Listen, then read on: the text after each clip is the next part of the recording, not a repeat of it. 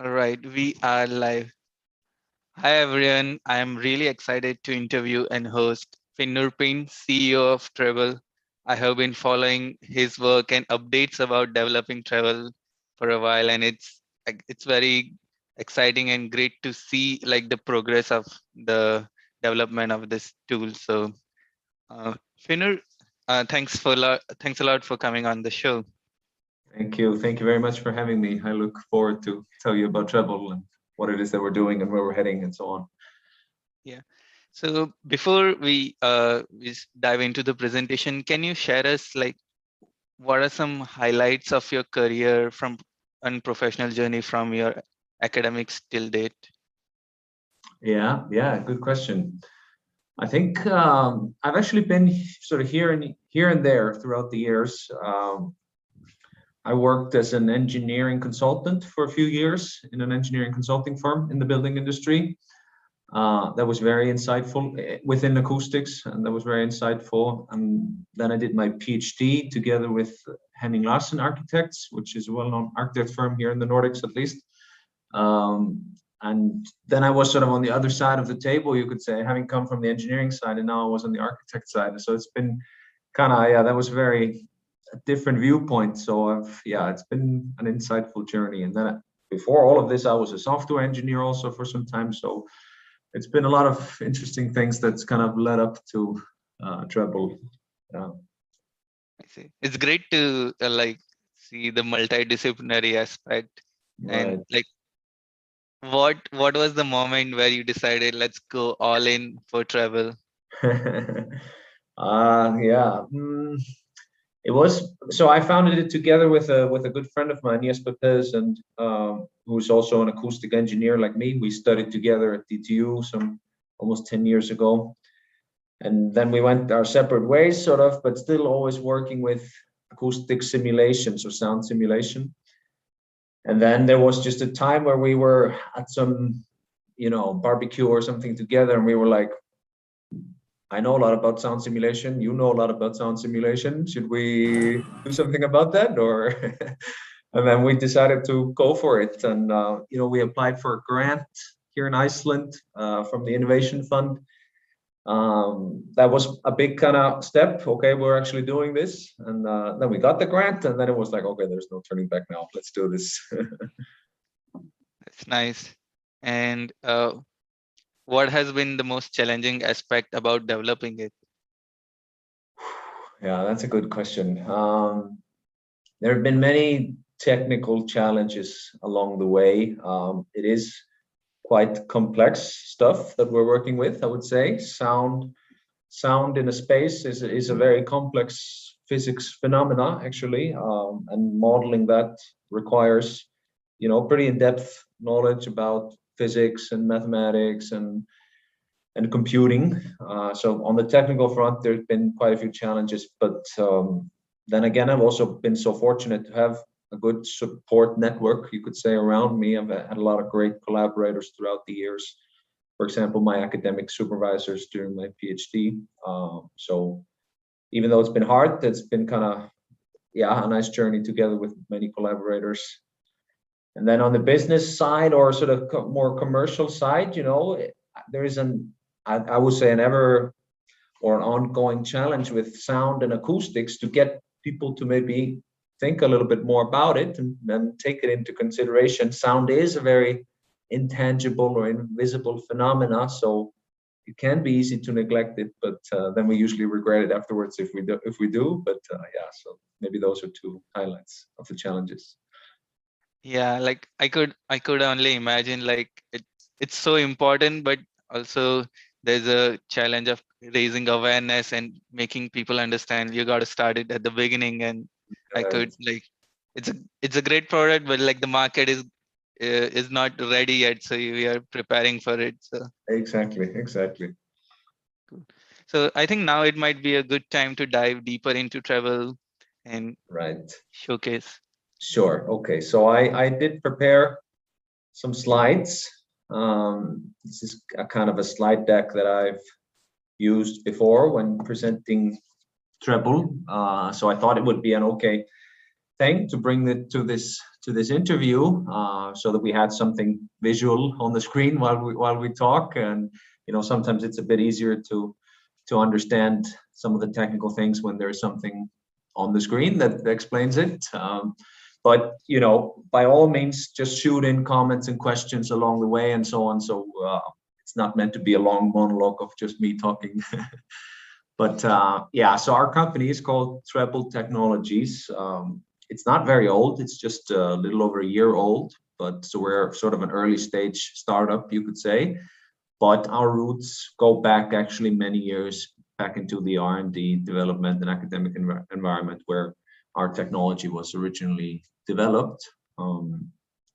We have a tagline in Treble, which is enabling a better sounding world. We think that summarizes quite well what we're about. That is to say, we're developing software products that enable designers of the built environment, architects, engineers, interior designers, urban planners, etc., to better work with sound, understand sound in a more intuitive way, and hopefully lead to a better sounding built environment. Yeah, so I sometimes talk about the sound of architecture. That's what we're doing, and using this technology, virtual acoustics. So this presentation is kind of divided into 3 parts. First, I talk a little bit about sound in the built environment in general, just to put us all on the same page here, and tell you about some interesting research that's been done throughout the years on sound and acoustics. Then go on to talk about the technology that we're developing. And finally, we can end up with some demos and case studies of it being used in action. But just before I begin, maybe a bit more about myself. I've kind of already hinted at this in our introductory chat, but before I started Treble Technologies, I was a consultant in the engineering industry, software engineer at the telecom company here in Iceland. A PhD, did that together with Henning Larsen Architects, and then I was also a postdoc researcher for some time before starting Treble. And sort of my main sort of fields of interest, or at least from a sort of research and development perspective, are these things here. And I would say that sort of the sum of these things is kind of exactly what we're doing at Treble. All right. So sound in the built environment. There has actually been done a ton of research throughout the years that sort of shows quite clearly and unequivocally that sound, acoustics, noise, soundscapes, they do have a big impact on our health, on our well-being, on our productivity, and so on. And when these things are not in an ideal condition, when there's lots of noise present, when the acoustics are bad, which are sort of 2 sides of the same coin, then that impacts us in a pretty severe and negative way. For example, open plan offices or sort of modern office places, one survey after another is showing that something like 70% of people are actually unhappy about their sound environments in open plan offices. And research showing that when there's noise present or the acoustics are bad, then people's stress levels go up and their productivity goes down. Similar story is seen in educational buildings. Research showing that when the acoustics are bad, then students, they perform worse, both on sort of standardized tests, but also on various tasks like reading tasks or memory tasks, listening tasks, and so on. One research that I read was kind of interesting, that showed that when the acoustics are bad, then students, they judge their peers and their teachers less positively than when the acoustics are good. So that can have a pretty serious impact. In healthcare, there's been so much interesting research showing all kinds of negative effects of noise and poor acoustics. When we see, for example, extended hospital stays, when noise is present, we see more cases of rehospitalization, we see more pain medication usage, slower healing, huge correlation between bad acoustics and sort of cardiovascular health. So yet another example of having, of a scene or scenario where it's important to have good acoustics. And then when we go outside, that's a whole other kind of domain. But again, serious impacts of negative impacts due to noise. Like, for example, the World Health Organization, they say that noise is the second most harmful environmental factor affecting human health, just after bad air quality. And noise is generally on the rise across the globe. They say also that just in Europe alone, more than 1 million healthy life years are lost every year due to noise. So it is indeed a huge public health issue. And then last but not least, of course, in concert halls and cultural spaces, auditoriums and so on, it's desirable to have the appropriate acoustics. This hall that we see here is actually just a few hundred meters from where I'm sitting right now. It's here in Reykjavik, Iceland. Harpa is the name of the concert hall, or the building itself, and the hall itself is called Eldborg. This is designed by Henning Lassen Architects, and the acoustic consultant was Arup from the US. Very nice hall, if I may say so. All right, but so as I mentioned earlier, actually, Treble's history goes back quite a few years, and before just early 2020 when we actually started the company. So when we started the research work, that was around 2016. We sort of set out to address this question that I write up here. Can we develop some technology or some methods that can make sound be a more integral part of building design, such that we end up shaping spaces, doing space planning, selecting materials with sound in mind, or driven by sound, hopefully from the just earliest sketches and throughout the whole design process. And it's a kind of a tricky thing because sound is indeed an intangible phenomena. It's invisible. It's hard for people to relate to and to design it and work with it, both from a sort of optimization perspective and also kind of from a creative perspective, if you want to create some interesting or even you could say thought-provoking soundscapes. It's hard for people to do that. So we really wanted to develop some technology that helps with this. My project was my PhD project, which was sort of the initiation of this work, was actually started or initiated by Henning Lassen Architects. They were quite often running into problems with sound. They would design something that's, looks great and it works in various ways, but then sometime late in the process, some sound specialist would maybe be brought on board and they would say, sorry, it's all backwards here. We have to go back to the drawing board because it's going to sound terrible and so on. So they were kind of repeatedly running into issues with sound and acoustics and wanted to try and develop something that could, facilitate or address this issue. And that's kind of how my PhD project came about. And this led us to the development of what we usually call virtual acoustics, which is, this idea of both being able to just simulate sound and analyze sound in a very effective manner during building design, and also render it or experience it, so that we don't just have to read graphs and numbers, but we can actually just walk around a building model and experience how building looks and sounds. So I say here that we're throwing around some big phrases. We're developing the building modeling technology of the future. But our idea is kind of fairly simple. We want sound to be an integral part of the 3D models that architects and engineers live and work in all day, every day, essentially, such that we end up evaluating our design, not just with our eyes, but also with our ears. This is kind of what our technology enables. It enables us to create these real-time virtual experiences where you can walk around the model, you can interact with the design, you can change things on the fly and experience the difference between different design options. And I'll come back to a bit more details here in a couple of slides, I think. Just 1 second break here. So this slide here illustrates, so if we take one step back and kind of think a little bit about what's going on behind the scenes, then this slide illustrates the process here. Ultimately, we need to do some simulation of sound to be able to understand it and design it and optimize it. And the process works in this way that first we start with some input data to the simulation.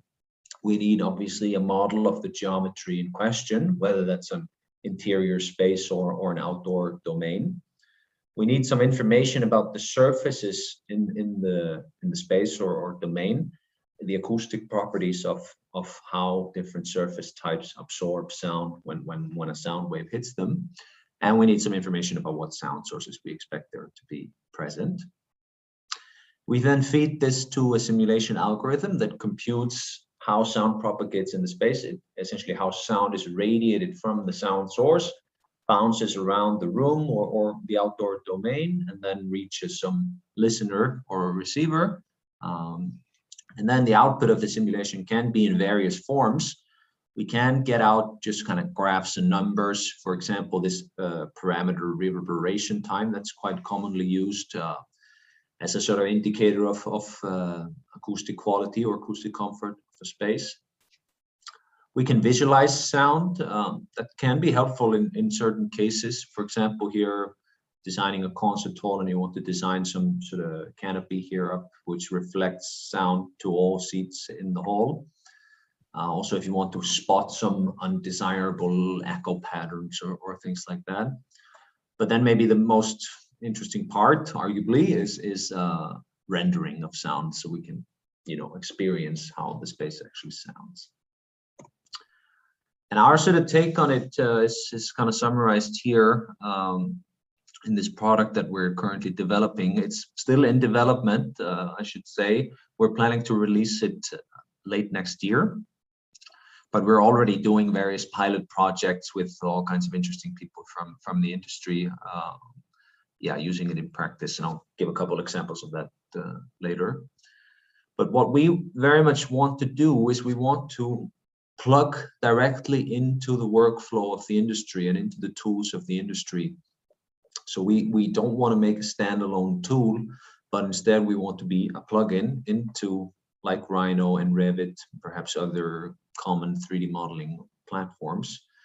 At least to begin with, we're starting with these two. And this way we're hoping that the whole effort and manual labor that it takes to set up and perform an analysis of acoustics will be very, very fast and efficient. And hopefully that in turn leads to people doing it more, because it's not a whole thing to have to do it. Nowadays, it's a bit, if an architect is designing something, let's say in the rather early stages where the design is maybe changing a lot and fast, and things are moving at a fast pace, then if you need some input on the sound or the acoustics, then unfortunately, very often it is that, the architect calls up his acoustician and they get an answer two weeks later or something like that, because it's a very slow feedback loop. And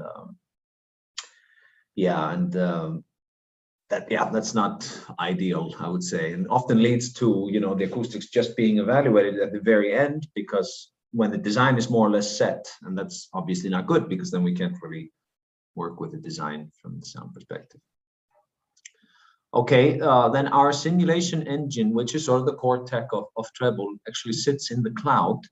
The reason I mentioned the cloud is just because I want to highlight that in order to do accurate simulations of sound and to be able to produce these authentic listening experiences, then we need to utilize the power of the cloud, because these are pretty hefty computations that we're doing, and this would be very difficult to do with the level of sort of fidelity that we're working with without the cloud.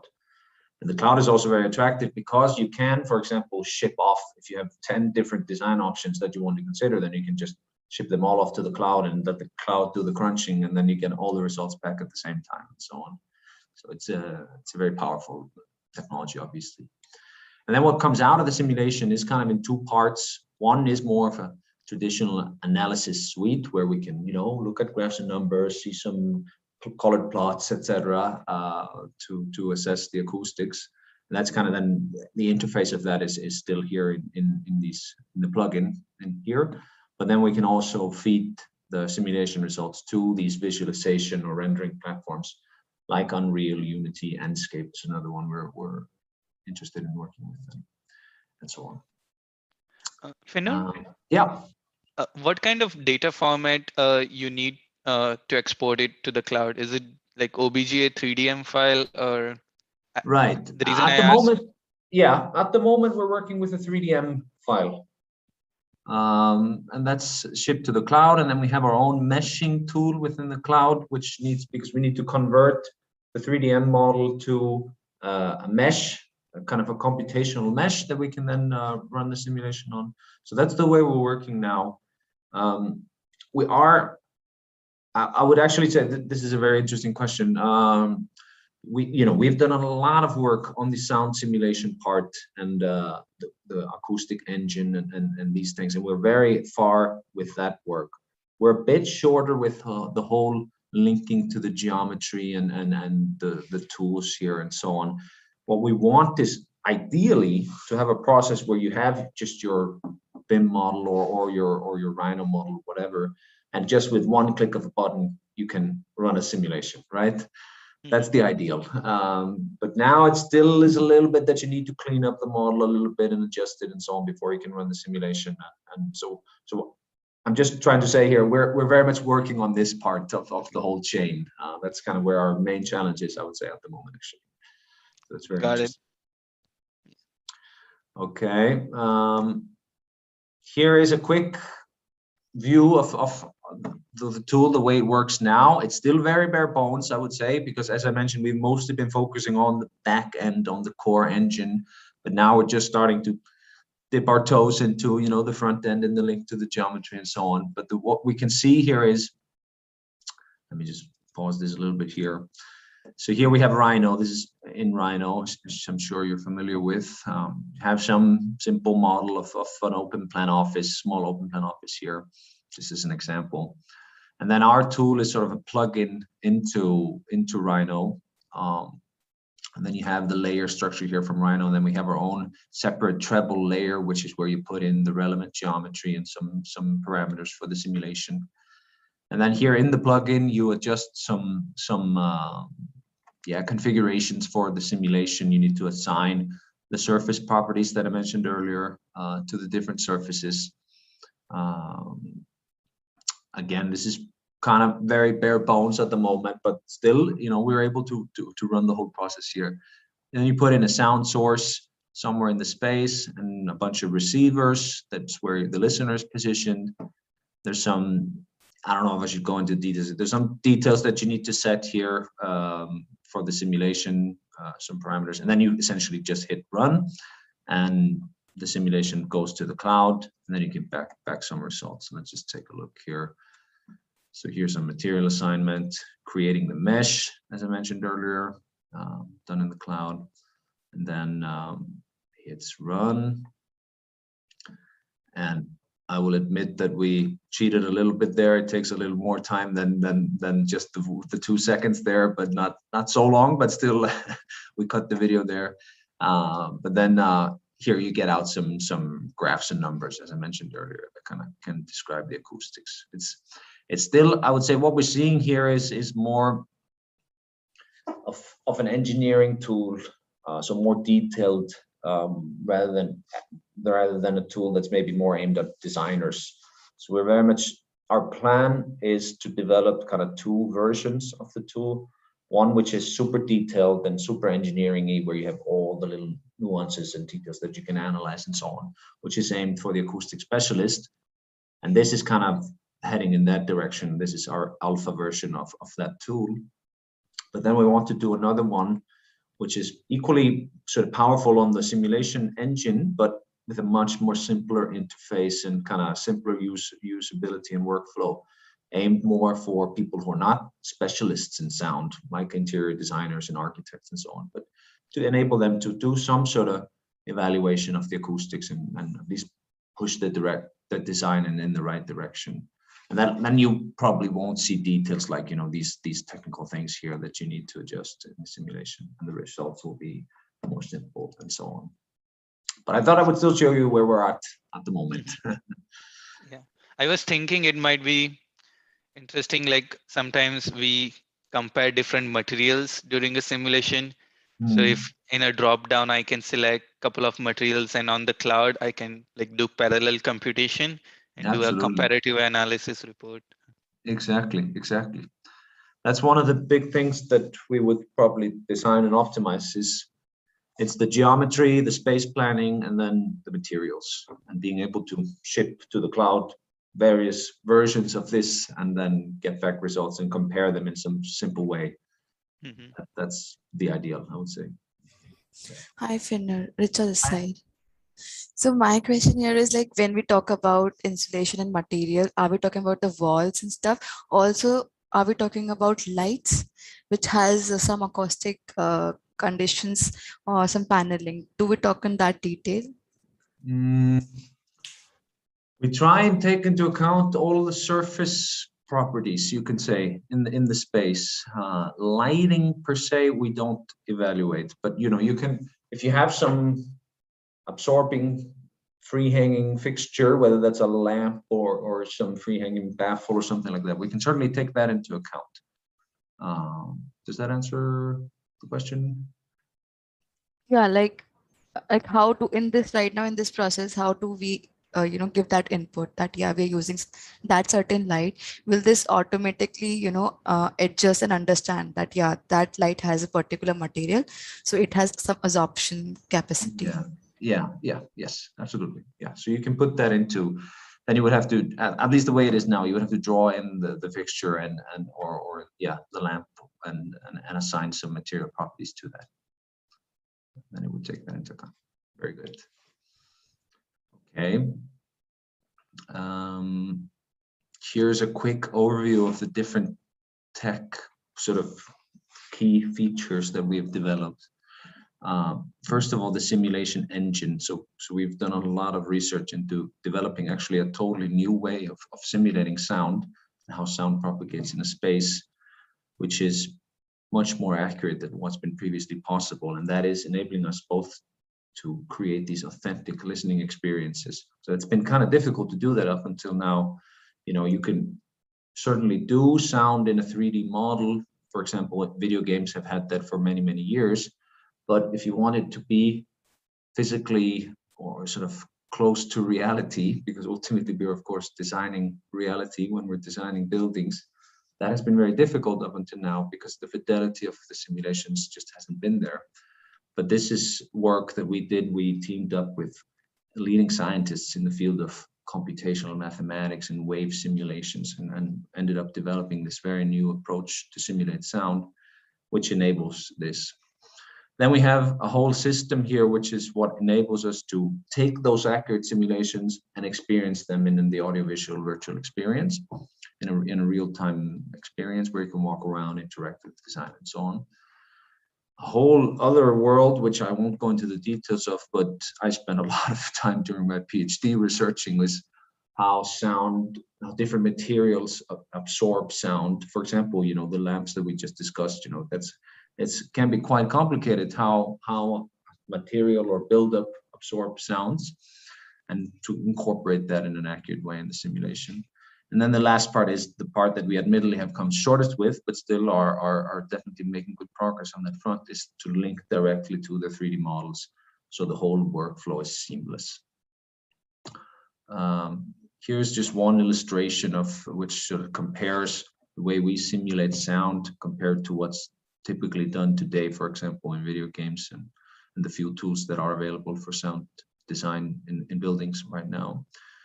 Our approach is what is called a wave-based approach, where we actually solve the physics equations that are involved and capture the wave nature of sound.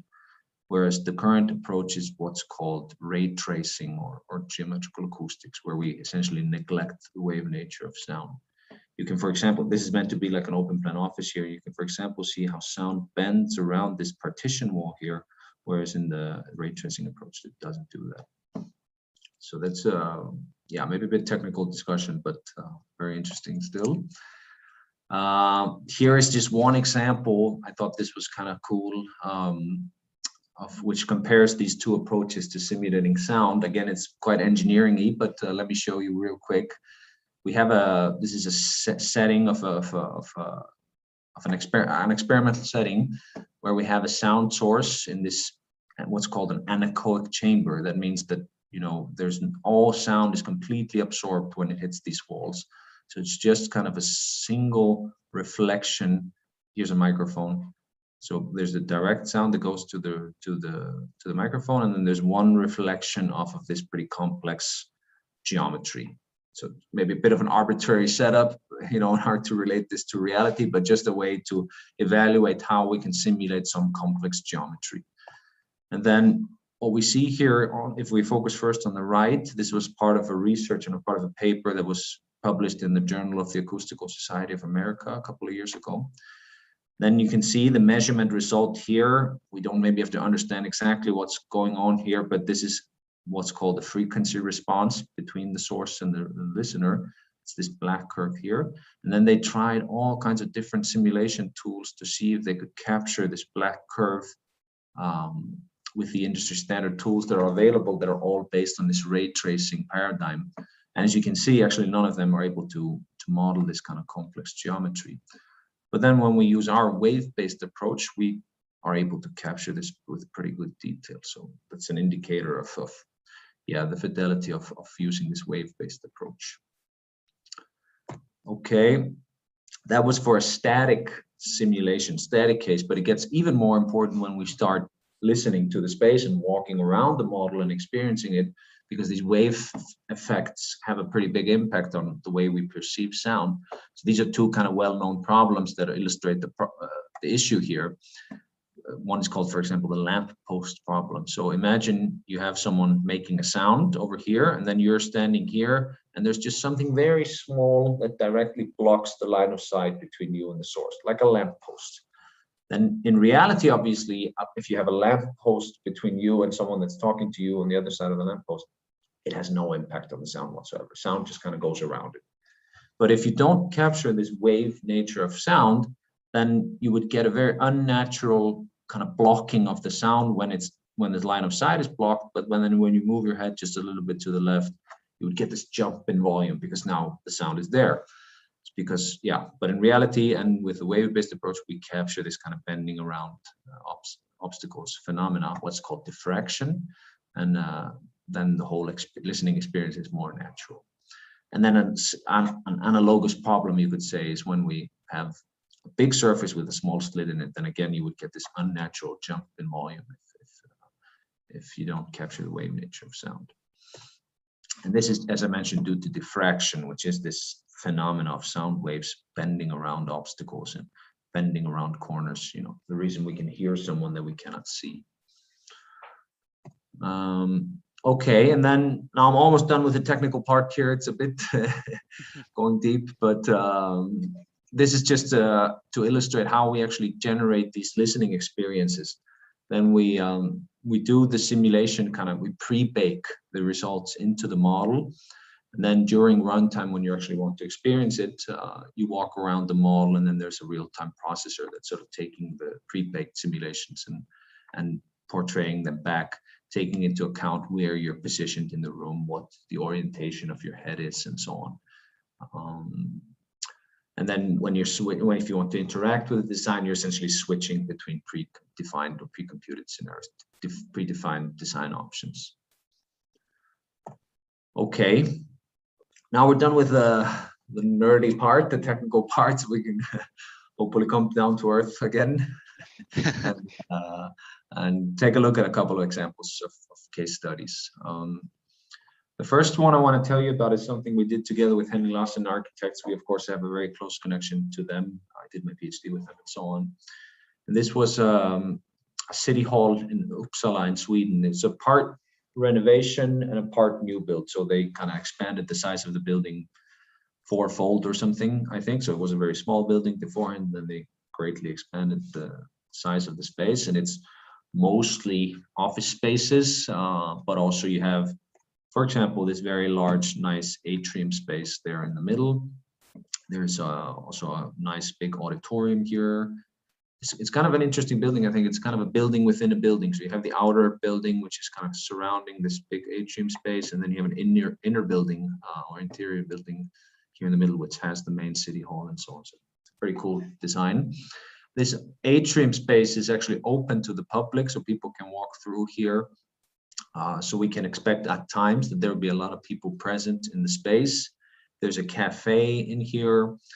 There is, yeah, you know, at times politicians will be coming out of the main city hall.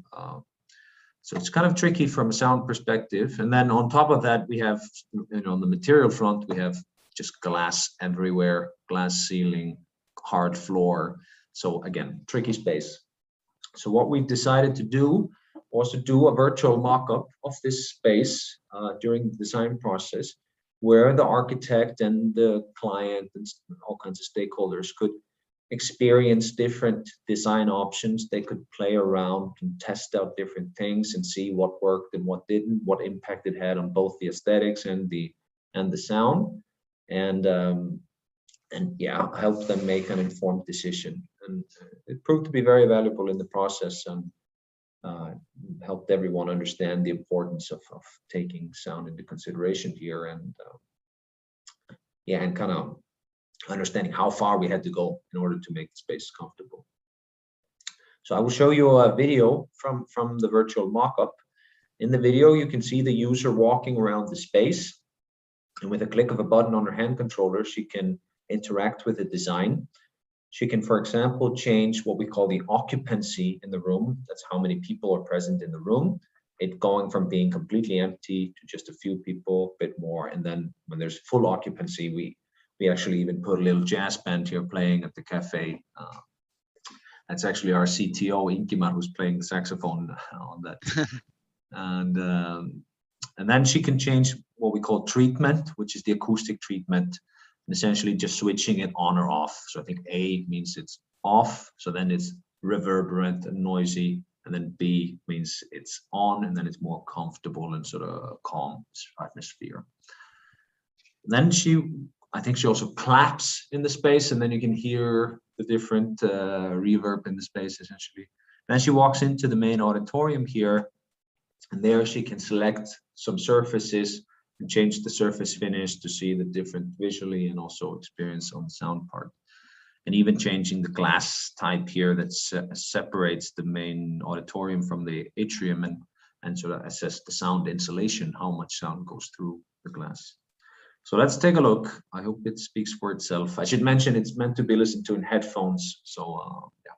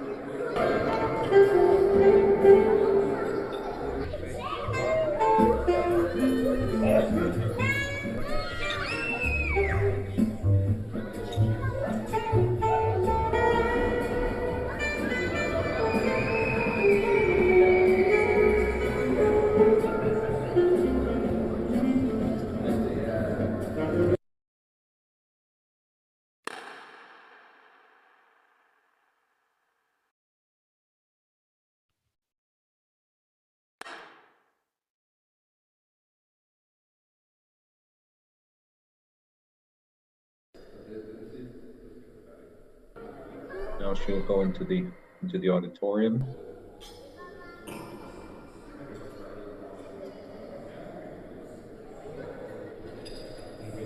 Made up of words that come to me spontaneously, words that speak the honest truth.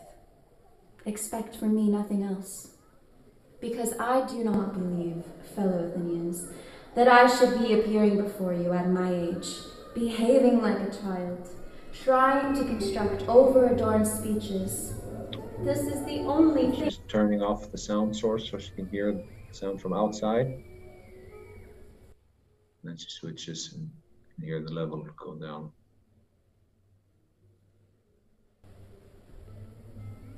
And come back. So this is one of the early pilot projects that we did. Still things are in development, and you know, all kinds of aspects that we would like to improve, but I think it shows the idea of this virtual rendering part of our offering quite okay. One nice example of an outcome of this work was that we ended up designing these wooden frames which were incorporated into every element of the glass facade that surrounds the space. And these frames have the dual function of both just looking very good, I think, and then of, absorbing sound. So we have some sound absorbing material here behind. This was a big part of what we ended up doing to help ensure a good environment in here, along with some other things too. But I just think this is a nice example of what can happen when we think about sound in the early design stages. Then we can actually incorporate the sound design into the architecture, as opposed to it just being something that we kind of plaster on afterwards, Okay, this is another example also with Henning Larsen. This is an old office building in Copenhagen that was being renovated, going from traditional old style closed offices to more modern open plan offices. And the client here, he was very concerned about sound, people's ability to concentrate and focus and have privacy and so on in these open plan offices. So we did a virtual mock-up actually during the competition phase to kind of illustrate to the client that we were taking sound very seriously and thinking about these aspects. And so again, I'll show you a video from a virtual mock-up where we show all the different things that we have incorporated into the design to think about sound and make the sound environment better. For example, we put absorbing material in the ceiling. We put absorbing material here into the walls. We put dividers. We put glass partitions to break up the space into smaller segments while still keeping sort of a nice visual openness, you can say. And yeah, in the video, you'll see the user being able to switch on and off these various aspects that we incorporated into the design and experience the difference. So let's take a look.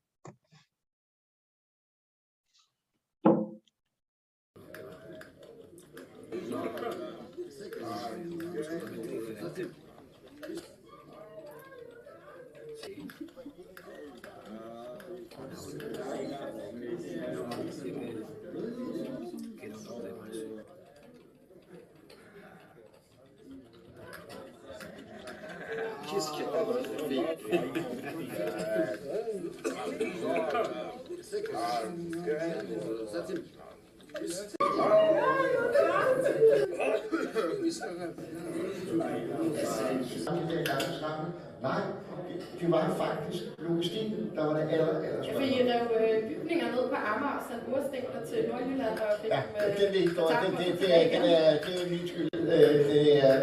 Vi udviklede...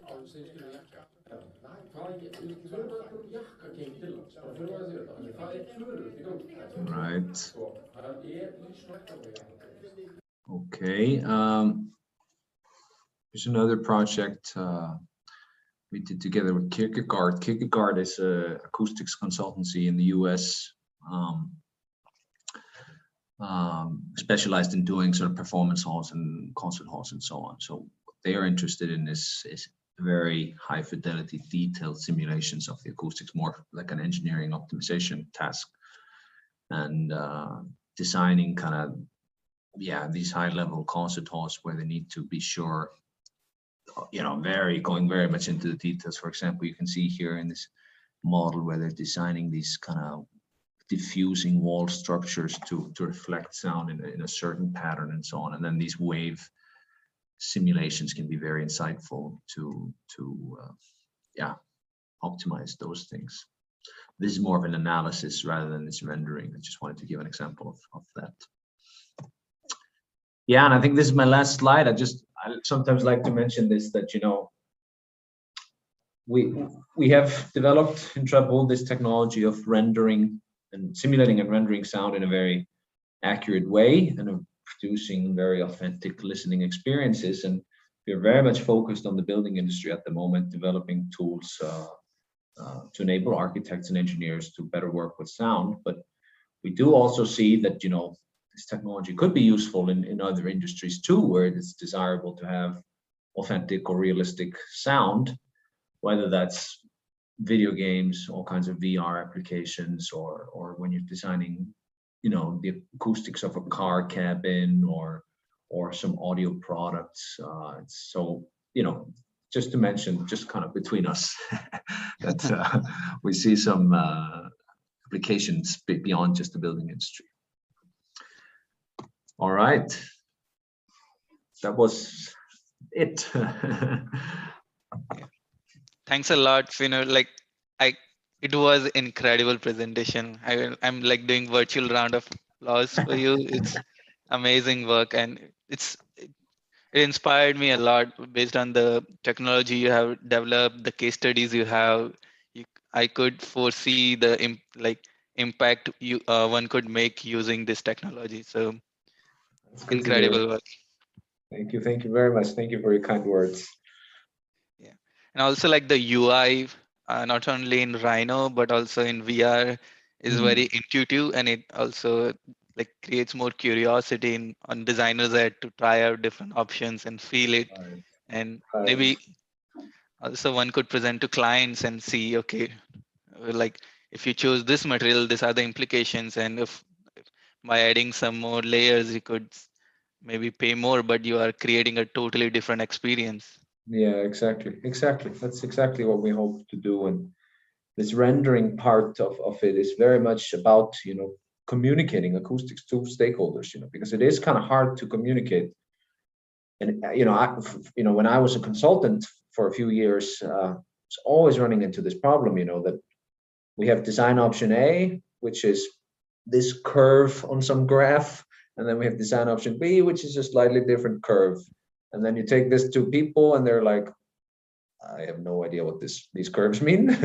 So I'm going to go for the cheaper option. And I'm like, no, please go for the other curve. It's slightly better environment. And they're like, you know, can't really relate to those graphs and numbers. So we're hoping to address that issue with this. That's great. One question I had was, since you have like the compute on the cloud for the simulation, are you envisioning like opening for API where other applications could call and interact? Absolutely. That's very much what we want to do. And we think that this is definitely the where the industry in general is heading, right? We want to make a platform for others to tap into and, you know, do things that we couldn't even think of doing, you know, with our technology. That's very much our approach here. Yeah. And when you were sharing use cases about outside AEC, I was thinking in the metaverse, it could like create a whole new experience by Yeah, integrating this. Yeah. exactly. So one technical question I had is, when we Mhm. compare like state of the art method or using ray tracing versus wave based, Mm. is it like I'm assuming like wave based is having like more compute with non-linear analysis. So is it Mhm.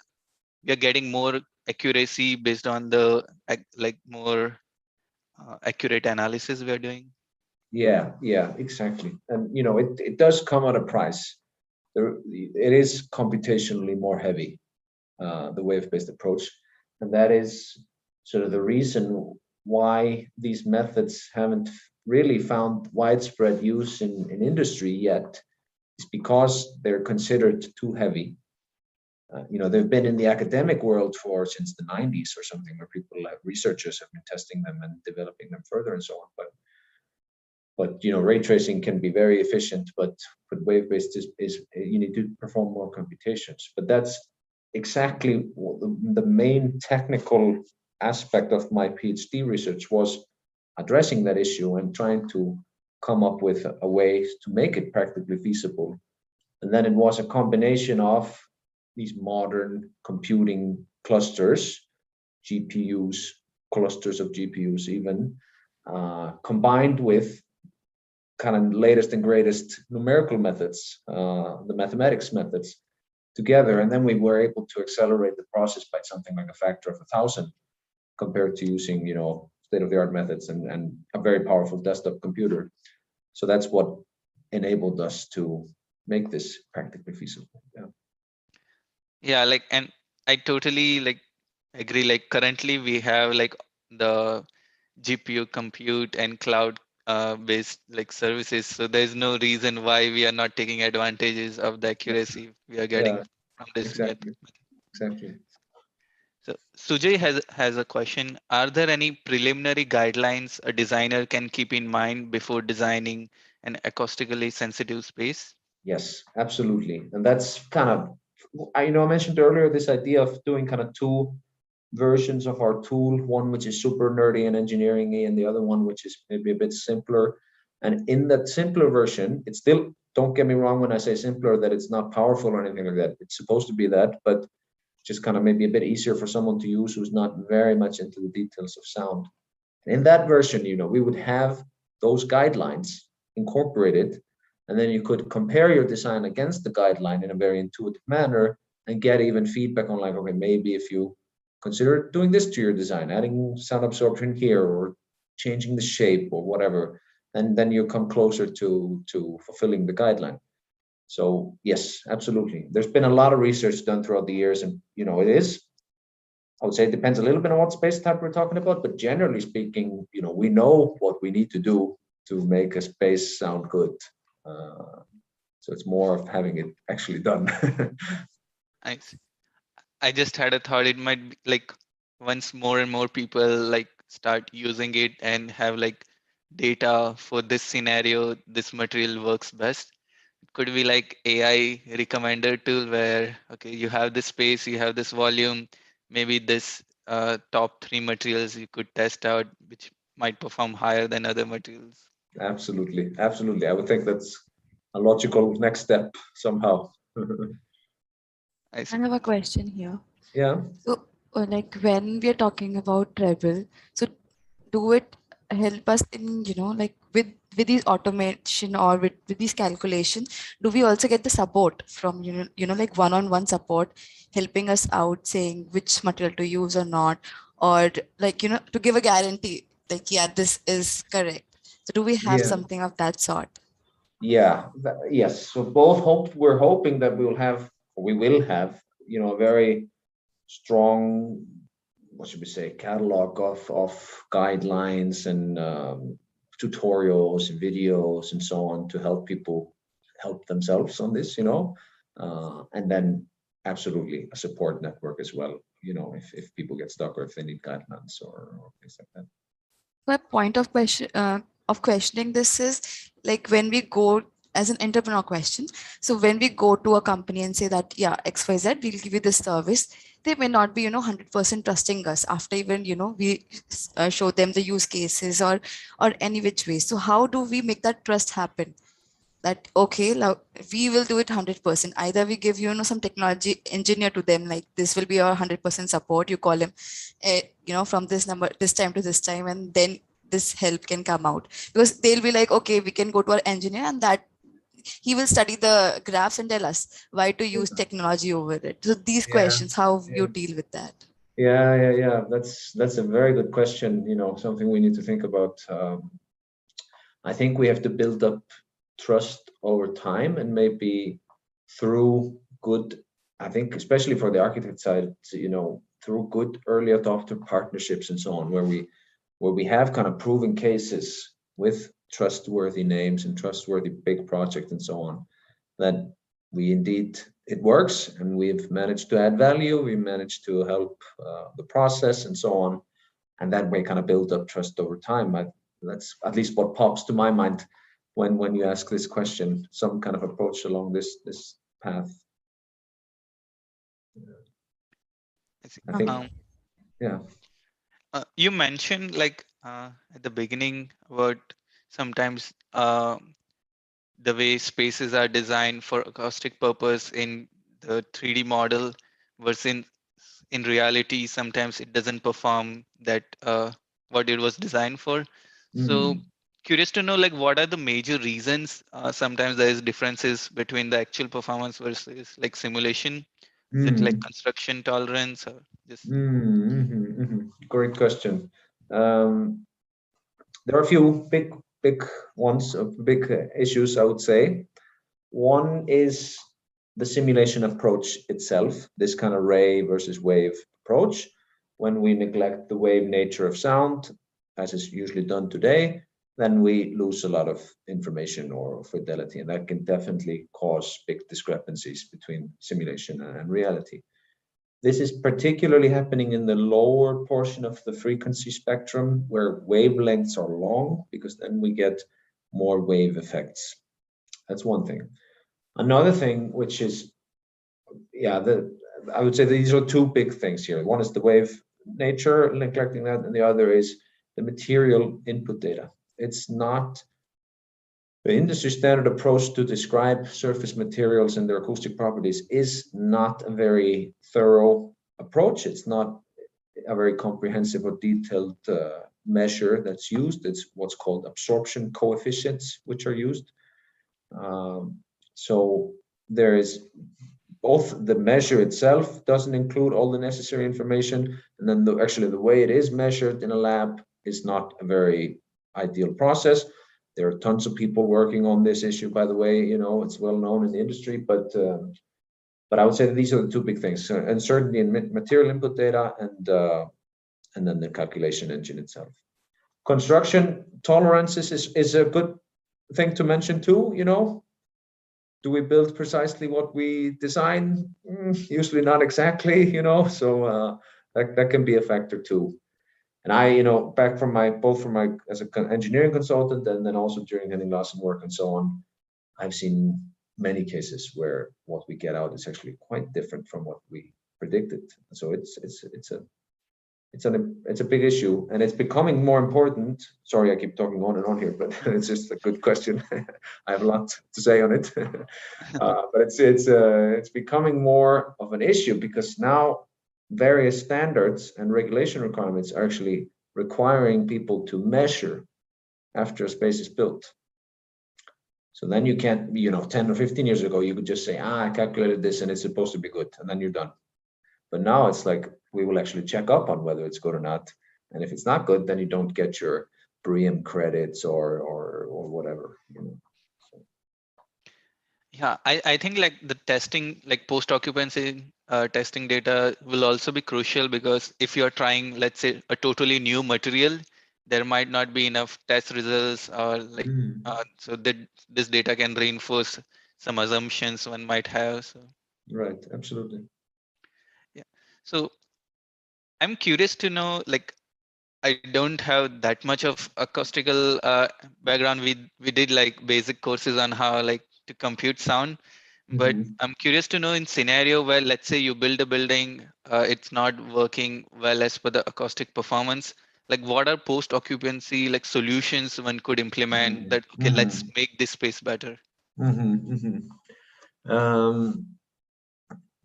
I would say generally, unfortunately, it can be difficult to remedy acoustic issues after, like you say, post-occupancy.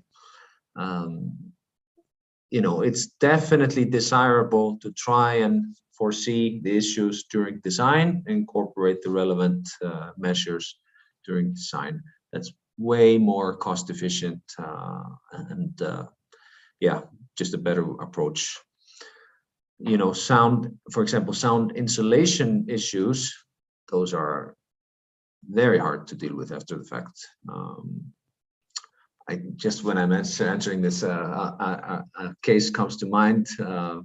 Actually, this office building I'm sitting in right now, there's a gym right below me. And the building was not designed, thinking that there would be a gym there. And there's just been endless issues with trying to mitigate the noise coming from that gym, both the rate dropping and the whole building shaking, and then all the boom, boom, boom, music, So they are trying some things, and but it's very difficult, I would say. Room acoustics, which is more sort of sound within the space, is maybe slightly, you can do a bit more, adding sound absorbing materials into the ceiling or onto walls and so on, can help a bit. Depends on the case, how much you can do and so on. But yeah. I see. One interesting phenomena I recall, like when I was working as a structural engineer, like we used to perform like vibrational analysis of a slab. Okay. And so I now I foresee it's not only architectural material selection and geometry, even like you might need like some structural engineer to like design whether the flow loads and the vibration frequencies like Yeah, properly absolutely. taken care. Because Yeah. I hear some sound from my like second floor guys sometimes. Yeah, exactly. So I'm not super sure, but is there any numeric comparison between like accuracy of wave based versus ray traced? Like There has been some, yes, some papers out on that. We in Trapol are also sort of building up a database, you could say, these days, to compare the different simulation approaches. This example I showed during the presentation where you had this kind of weird geometry and a sound wave being reflected off of, this is one example.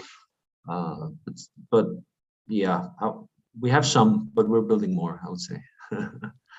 got it. And what will be your piece of advice for architects during the design stage while for selecting materials, and what are some mistakes we often make in Mm. selecting materials? Mm. Um,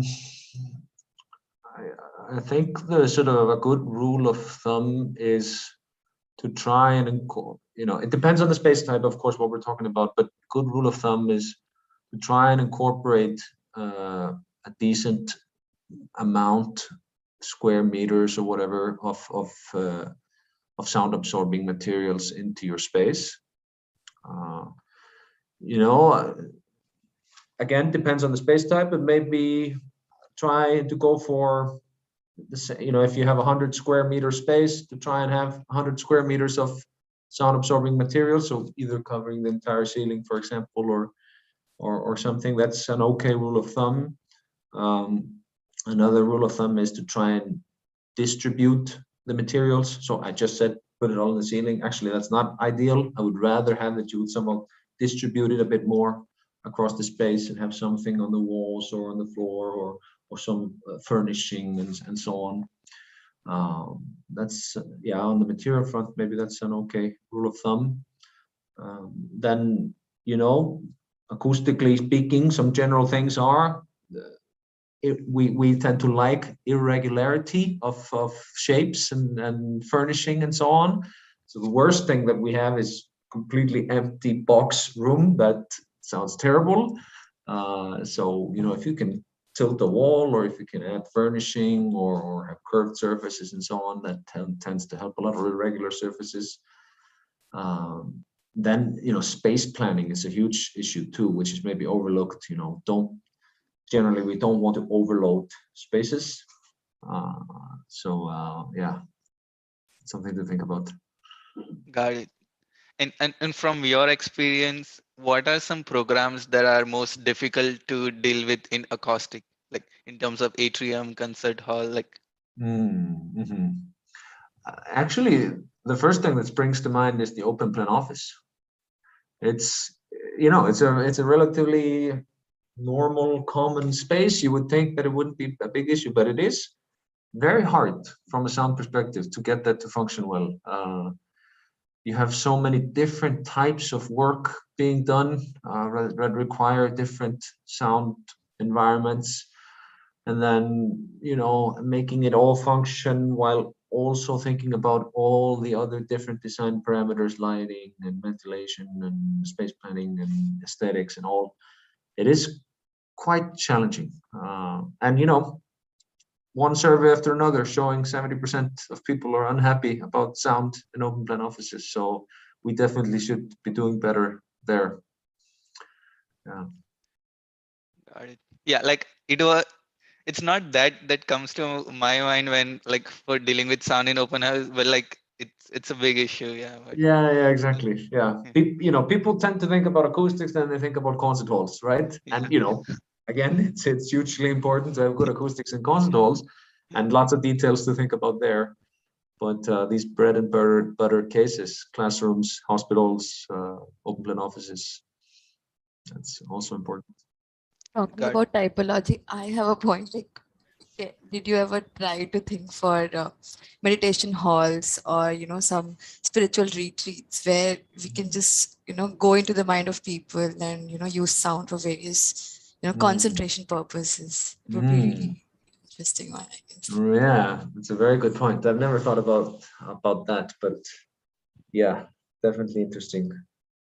And kind of, yeah, this makes me think of soundscape design, not, sometimes acoustics are very much just thought of as being about reducing sound, minimizing sound, but that's not the whole purpose, not at all. It's actually to create the right soundscape. Sound can be pleasant, sound can be helpful, sound can be motivating, and so on. And like you mentioned, these spiritual scenarios and so on, where you have the kind of some specific sound environment that's kind of very helping you get into a certain state of mind and so on. That's, yeah, I think that's going to be more and more thought of in the future, that where sound, I would rather talk about sound design during building design and not just noise reduction or something like that. Yeah. This might be a bit off topic, but I was thinking sometimes I have seen people like white noise or like general ambient noise in a space. I don't that helps them focus or being productive, or some music. So what if like there's some music in open space? Like, is there any study where that has been Yeah, correlated? yeah, absolutely. And this is an emerging field, I would say, this kind of soundscape design approach.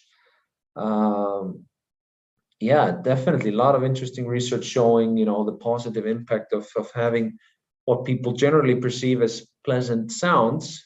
There is, of course, some individual variability between people, but overall, we tend to like bird songs, and we tend to like water fountains, and we tend to dislike a jackhammer, so yeah, by having those pleasant sounds present, it has a positive impact. But it's a fine balance between, again, the individual variability, the type, and I'm thinking about an open plan office, for example, the type of work that's being done, and so on, what kind of atmosphere you want to set. So it's nuanced. And then the white noise thing is you mentioned, that's commonly employed, I would say, what's called sound masking, which sounds kind of backwards, that you introduce more noise to a space to make it more comfortable. But that's because, it's better to have some sort of background noise that's not, where you can't really make out what's being said, versus, the most disturbing thing is, of course, when you're trying to write an email and someone's just talking next to you, and you just start writing what's being said instead of what you wanted to to say yourself. So Yeah, I don't know if this is a big issue, but sometimes people like type very, like make some very loud noise while typing on a keyboard, and it's, let's say, imagine an office where everyone is like, yeah, exactly. Yeah, You have to feel proud about it. yeah. And the treble staff is a mixture of acoustics people mostly, and software developers. And most of our software developers have a very strong opinion about the type of keyboards that they use. They want to use these mechanical keyboards that are super noisy. But yeah, so I know the feeling. okay. Sujay has a question. In cases where sites are located next to industries or airport, what's your approach to locking out external sound? Good, great question. That's, of course, a very common scenario. And, as we're seeing, at least, in many cities where people are not trying to expand the city, but rather make it more dense. So, the plots that are left tend to be next to a highway or next to a railroad or something like that. So it's a very common problem. There are many solutions that exist. But generally speaking, we need, yeah, how do I go about this? Sound, the basic rule of thumb with sound insulation is mass. Mass helps you, right? The heavier the construction, the better sound isolating it is for airborne sound. So, you know, thick concrete walls are obviously better than lightweight timber walls. But then there are lots of interesting solutions that have been developed throughout the years where you can have, for example, some certain layers of buildups and so on, where you get a very good sound insulation with much lighter materials than what you would otherwise need. Yeah, good glass, you know, buildups, relevant glass buildups, relevant wall buildups, and so on are important. Then there is the aspect of ventilation. You know, if maybe you have some super isolating wall and glass, but then you just open the window and then it's, you know, all for nothing. So there are also ways of getting natural air in through a facade without getting the sound through. So there exists good solutions there. And then of course, if you have mechanical ventilation, then that also helps. So Yeah, that's great to know. And what are some technical aspect which architects should know so that they can design better, like spaces better in terms of acoustic? Like what terminology or theories? Yeah, there are, for example, some acoustic parameters that are commonly used that might be helpful for if architects are interested in this to familiarize them with. The most common one is this reverberation time parameter that I mentioned earlier. Generally speaking, the longer the reverberation time, the worse the acoustics, although there are some nuances to it, but that's one which is very good to know. Then a couple of others are also commonly used, like STI, speech transmission index. That's kind of how well speech goes from a talker to a listener. So in an auditorium, you want the STI to be as high as possible. It's a rating from 0 to 1. 1 meaning you can perfectly hear everything, and 0 meaning you can't hear squat, and then something in between. So that's a good one to familiarize on how STI, you can make STI maps of spaces, you know, how some speech goes through space. But then, for example, when you have an open plan office, then maybe you want your STI to be low because, you know, you don't want to hear clear speech going through all the office space. So these kind of main acoustic parameters might be worthwhile to familiarize with, I would say. Awesome. Now before we end the interview, I have a few light questions to ask. Okay. So which city is in your travel bucket list? Oh, yeah, that's a good question. I've traveled mostly in Europe, so I want to go outside of Europe, let's say. The US, South America, eastern part of the world. I have more or less that yet to be covered. So that's on my bucket list. There's no one city that comes to mind, but these areas of the world, I've been to a few of them, but definitely not enough, you know. I see. Is there any book which was quite influential in your life? Oh, I'm such a geek. The books that come to mind are just books about mathematics or acoustics or things like that. Yeah, I must admit, it's been a while since I read like a good novel.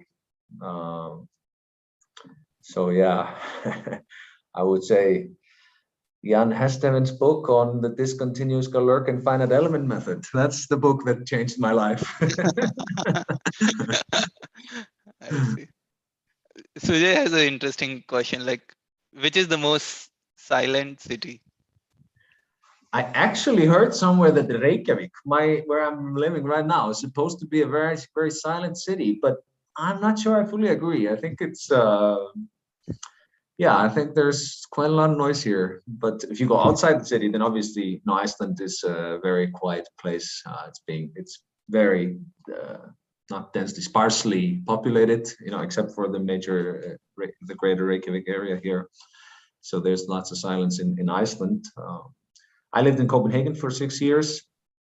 I actually thought I was impressed by how, you know, considering it's a pretty pretty dense city, the city center part, but it's all almost, or at least a lot of biking and not so many cars. So that very, contributes to a more pleasant soundscape there. That's right. Now it's on my bucket list to visit. Yeah. I So- definitely recommend visiting Iceland. It's a unique place. If you had like unlimited time and resources, what is one thing you would like to do? Wow. I am super engaged in treble at the moment. So I would just like to put more resources and more time into continuing our efforts there. I think that has all my or big portion of my mind and my abilities at the moment. I think that my answer goes there. I see. Yeah. We could see the passion you have for travel, and it's a great product. Okay, I totally blanked out what I was gonna ask next. That's totally fine. How the Cool. typical day look like? Sorry, Yeah. thanks. So you will ask this question. No, Richa got it. Like I often ask, like, how does a day in your life look like? Right. So I have two small kids, a 4-year-old and a 1-year-old. So that takes up quite a lot of energy, sort of, or time outside of my working day. So typically, it starts with an hour of action with those guys, getting them dressed and fed and ready to go to kindergarten. And then usually it's me who drops them to the kindergarten, and then I go to work, and we work here. We're 8 people in Treble at the moment, and then we're adding 4 more, so we'll be 12 within a couple of months. We have a very nice office here in a sort of innovation hub. So there are many startups together in this building, and then we spend my day here, and then go home. Again, action with the kids for a couple of or 3 hours maybe, and then I'm usually kind of wiped actually after a day of that. But my hobbies include.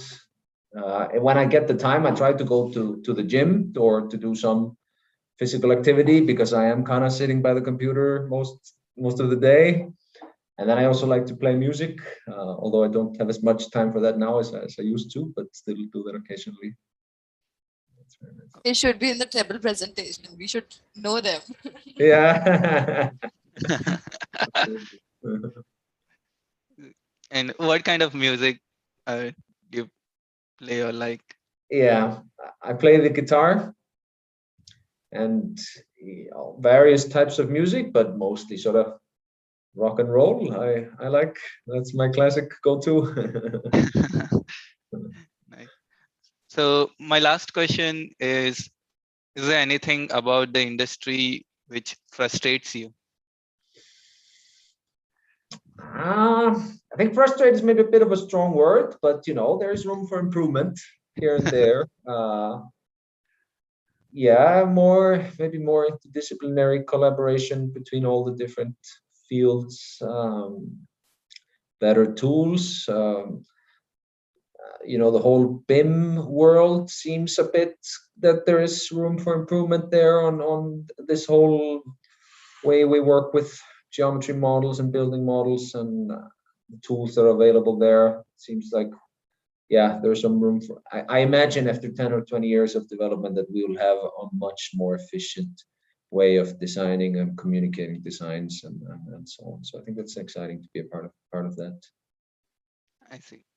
Thanks a lot, Finnur, for your time to do this. I had a great time. Thanks everyone for watching. Thank you, guys. It was very fun talking to you. Yeah, thanks. Have a nice rest of your day. Yeah, thanks. You too, guys. Bye-bye.